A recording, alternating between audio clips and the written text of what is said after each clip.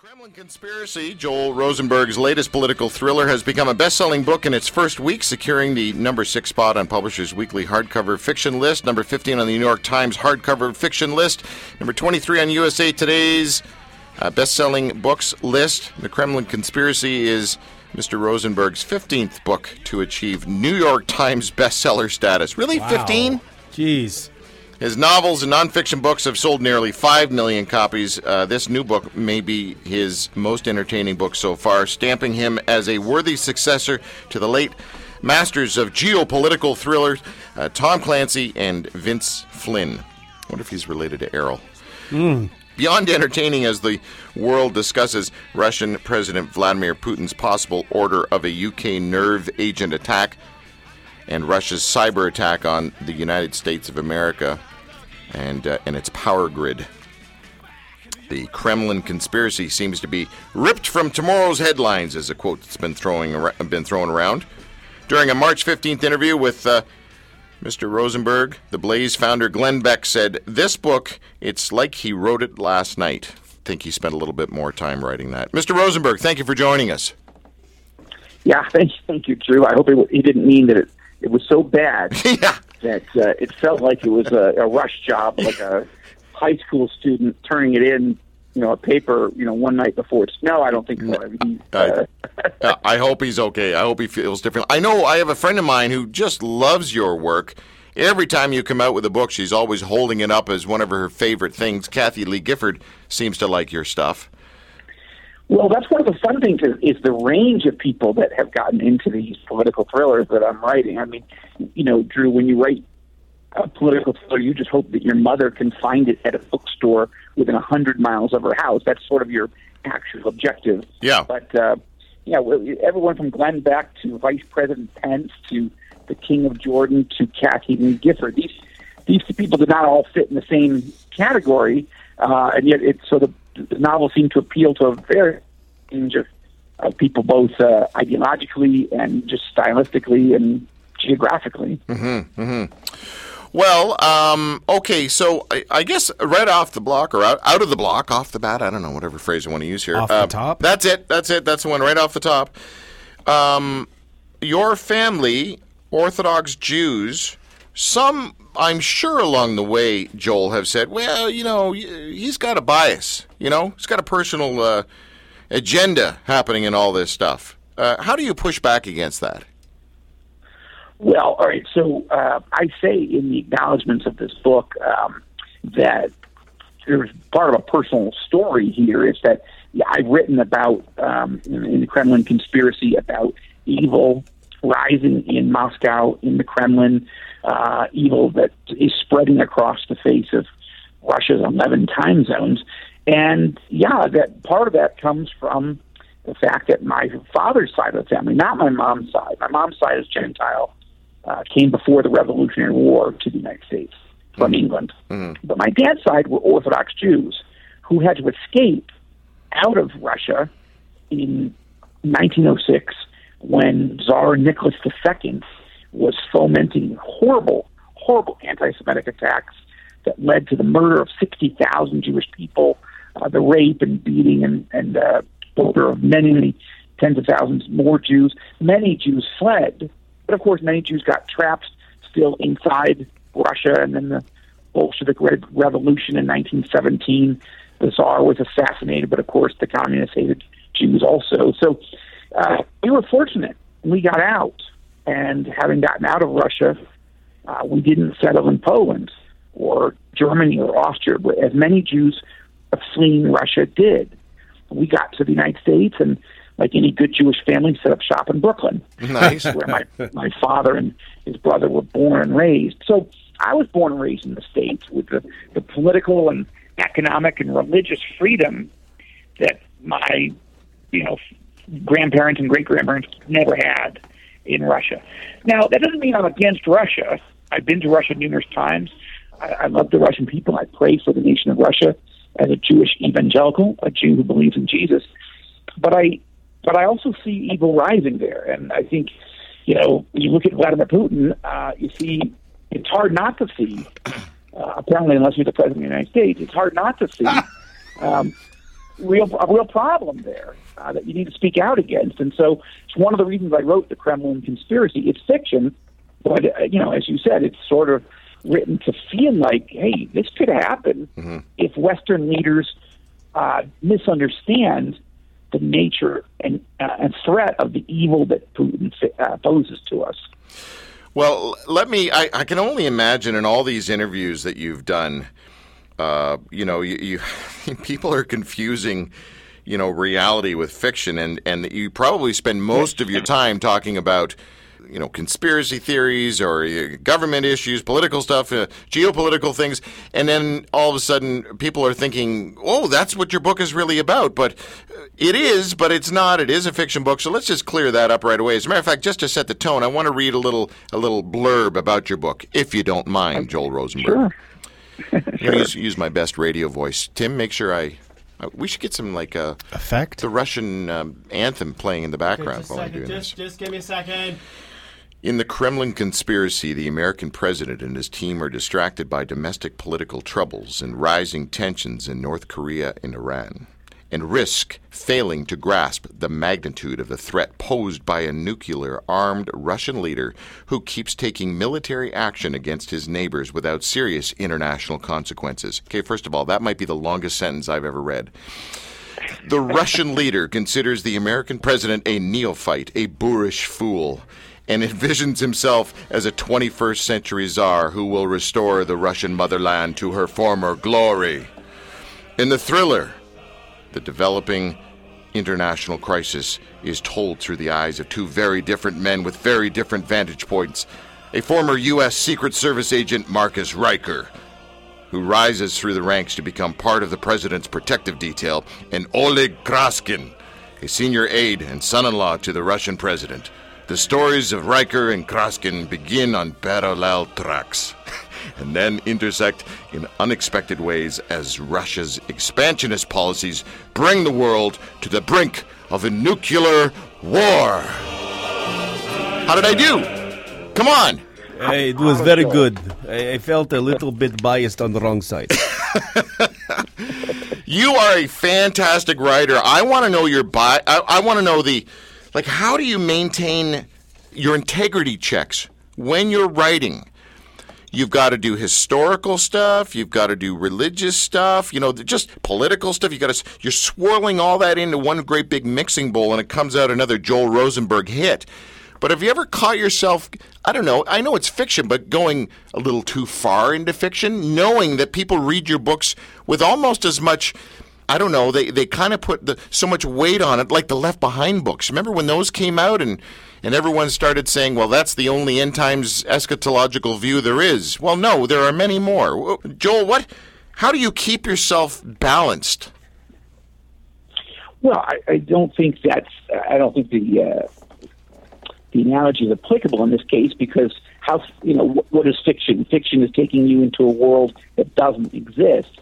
What I'm trying to do is take you into a fictional world that could exist, but fortunately at the moment hopefully does not. Meaning that you start a good political thriller with the question, what if? In this case, what if a dictator rises to power in Russia and an American president is distracted by other evil things happening in the world, North Korea, Iran, you just read it, and he doesn't see, he's not paying attention to, he's not focused on the threat coming out of Russia that might try to hit NATO interests, U.S. interests when we least expect it. That, and in this case, in the Kremlin Conspiracy, the idea is, what if a Russian leader tried to go grab one or more of the Baltic states, Estonia, Latvia, Lithuania? These are NATO allies, but they're lightly defended. They're right on the border of Russia. And if, let's pretend in real life, set aside the novel for a moment, what if in real life Vladimir Putin decided in 96 hours to send 100,000 troops to grab Estonia, or all three of them? What would the United States do? What would NATO do? I mean, would we all actually go to full-scale conventional war with Russia to rescue one or more of those countries, knowing that this could rapidly escalate into a nuclear war? I mean, most experts I talk to say they don't think we actually would do it. We would actually go to war with Russia to rescue those countries. But if we didn't, Drew, you can't have a NATO alliance if you don't defend Article 5, which is the Mutual Defense Pact, where if one country's attacked, every country comes to its defense. If Canada's attacked, we're all supposed to come to its rescue. It doesn't matter how big or small the country is. Everybody's supposed to come to their defense. But if you don't, that's it. There is no NATO alliance. So that's the premise of the Kremlin conspiracy, which is it starts with a what-if scenario. Not that I'm predicting it. Yeah. Not that I'm saying this is the only way the world will unfold. In fact, I'm hoping it doesn't unfold this way. But I write it in a very realistic way because I want people to feel like, heaven forbid that ever actually happened.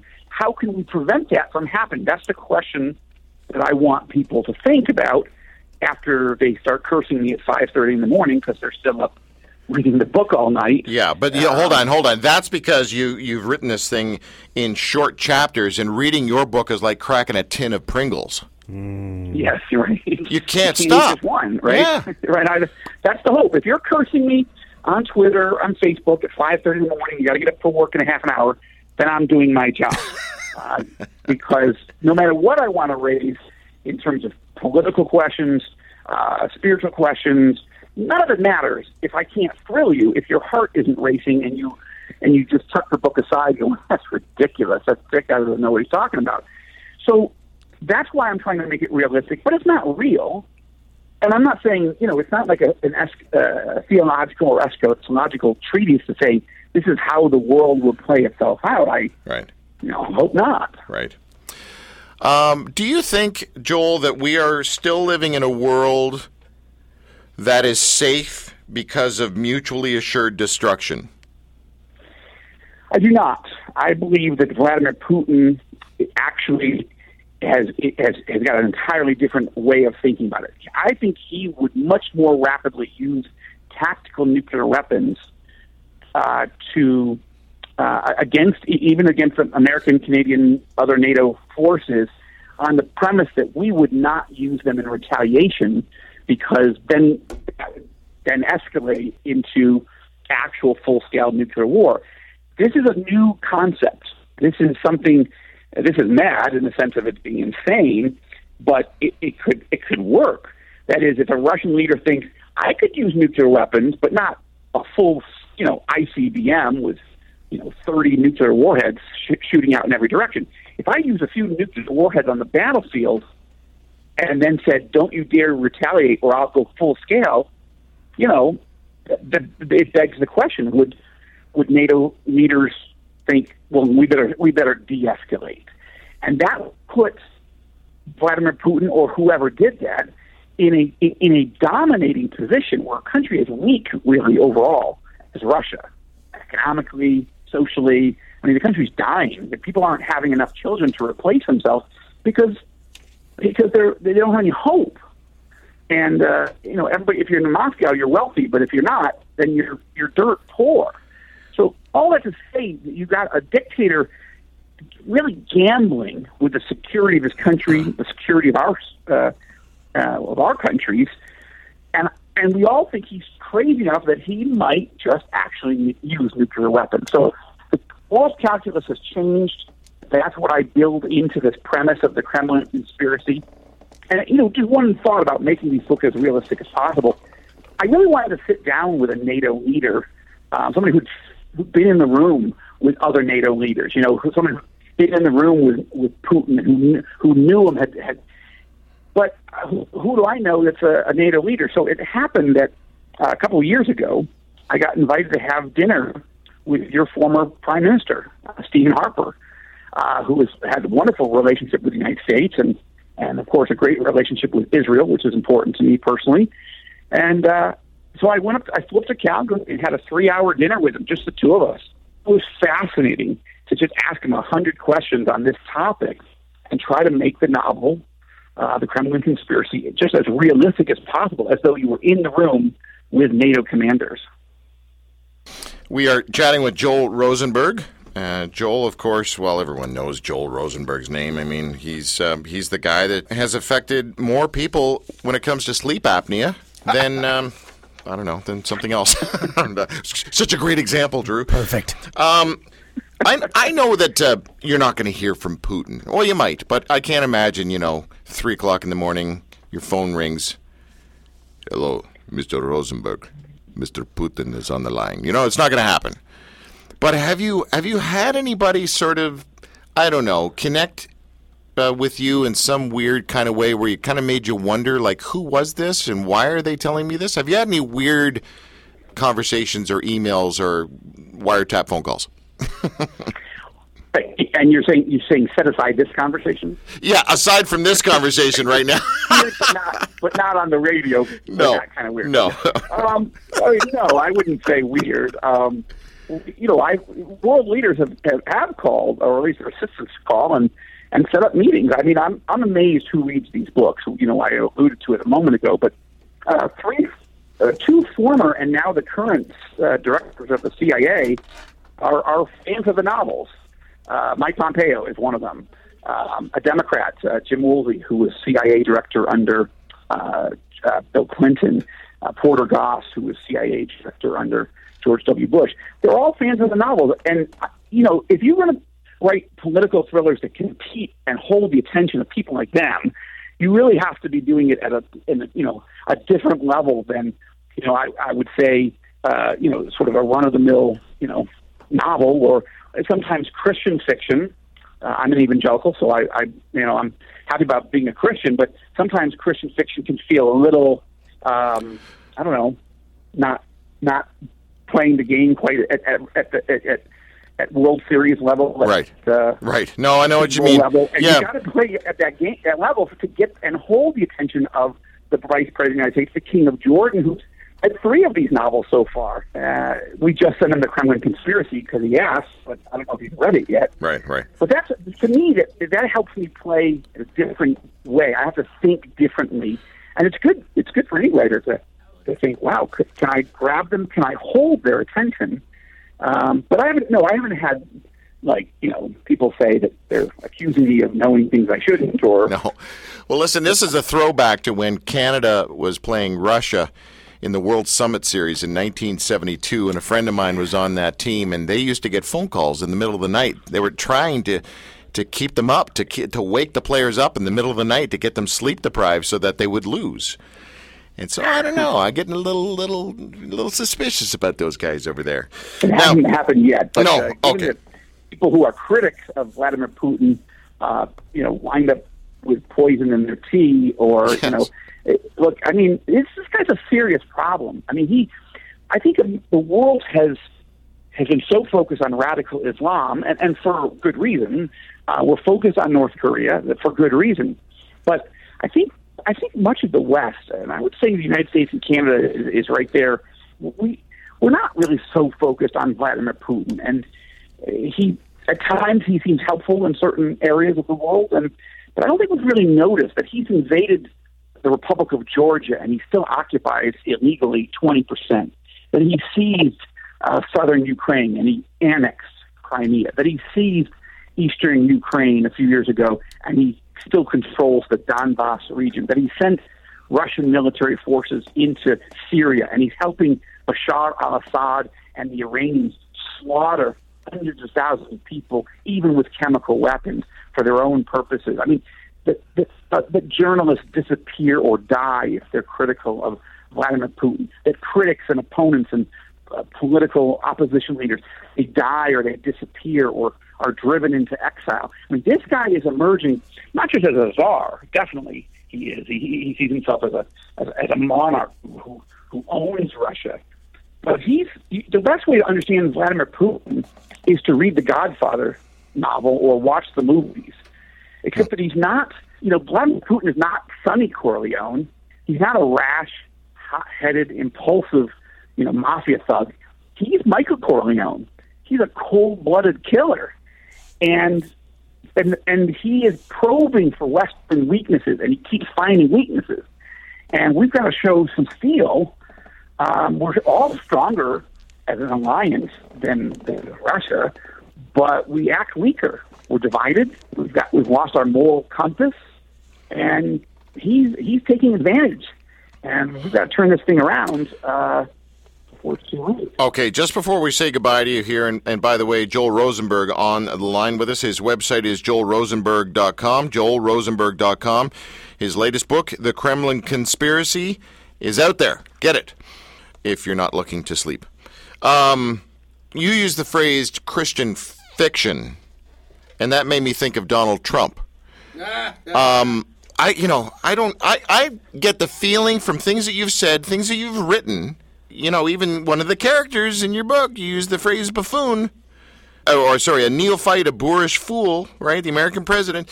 And I think you had a blog post where you said, here's the top 32 reasons why it's not a good thing for Trump to be president. So, but you're also an evangelical Christian. And I know a whole bunch of you folks down there in the United States of America that are darn tootin' happy that Mr. Trump is your president. Are you happy that Mr. Trump is your president? No, actually, I don't even care about that. What I care about is, as far as sales go, Joel, your primary readership, I'm sure, would be the evangelical community. And so I wonder if you, by you sort of coming out in this book and basically, and in your blog post saying, I'm not a big fan of Trump, has that affected sales? Well, it hasn't, but let me just clarify. I was a never Trumper until Thursday before the election. I mean, to be all completely honest, I was very uncomfortable with what candidate Trump was saying, what he's doing, his history, his policies. But in the end, I was more uncomfortable with Hillary Clinton. So I was very open about that. I wrote a blog explaining why I changed my mind and decided, with reservations and reluctantly, but I decided to vote for him as opposed to Hillary. Mm-hmm. And that went viral. 1.2 million people read it in 4 days. I'd never seen anything like that. And it's because no prominent Never Trumper was making a change that late in the game. People decided, this is interesting. He's not saying he loves Trump, and he's not even sure that he believes everything Trump's going to say. But compared to her, she had to be stopped. Now, I will tell you very concisely, he has done a lot better in certain areas than I thought he would or feared he would. But he remains to be Donald Trump. He does a number of things that concern me. Look, he's tougher on, Rocket Man in North Korea. He's tougher on his own Attorney General, Jeff Sessions, than he is on Vladimir Putin. He's almost radio silent on Vladimir Putin. This is a problem. And yet, in other ways, President Trump is increasing U.S. defense spending. Good. He's pressing NATO to spend more money on defense, and they are. Good. He's defensive weapons to Ukraine so they can defend themselves against Russia. He's putting sanctions on Putin. And he's putting people like John Bolton, Mike Pompeo, Jim Mattis, Nikki Haley, and of course Vice President Pence in place. These are not people soft on Russia. So I'm saying some things he's doing really well, better than I thought. Yeah. Some things not so well. And I think evangelicals, like all Americans, like anybody, ought to be honest about both. Let's not think that he can't do anything right, but let's not give him a pass if he's doing something wrong or mistaken. And of course, the whole issue with the women, I'm going to hold judgment. I don't want to judge him. I don't know the answers yet. But if any of these things are really true, then it's bad. Let's say it's bad. We can't hold our tongue just to be political sycophants. We want our country to get on the right track. We didn't have a lot of great options. We've got to help this guy do the best he can, but not give him a pass when he does things that are not good. You are such a great communicator. Joel Rosenberg, thank you for that time. It's just, you've been on a couple times in the past, and I look forward to you coming back as a guest again, should you desire such a thing. I don't know why you would. Happy to. No, I enjoyed the conversation. Thank you. No, thank you, Joel. You take care. Enjoy your weekend. Thank you. You too. All right. Bye-bye. Joel Rosenberg, joelrosenberg.com.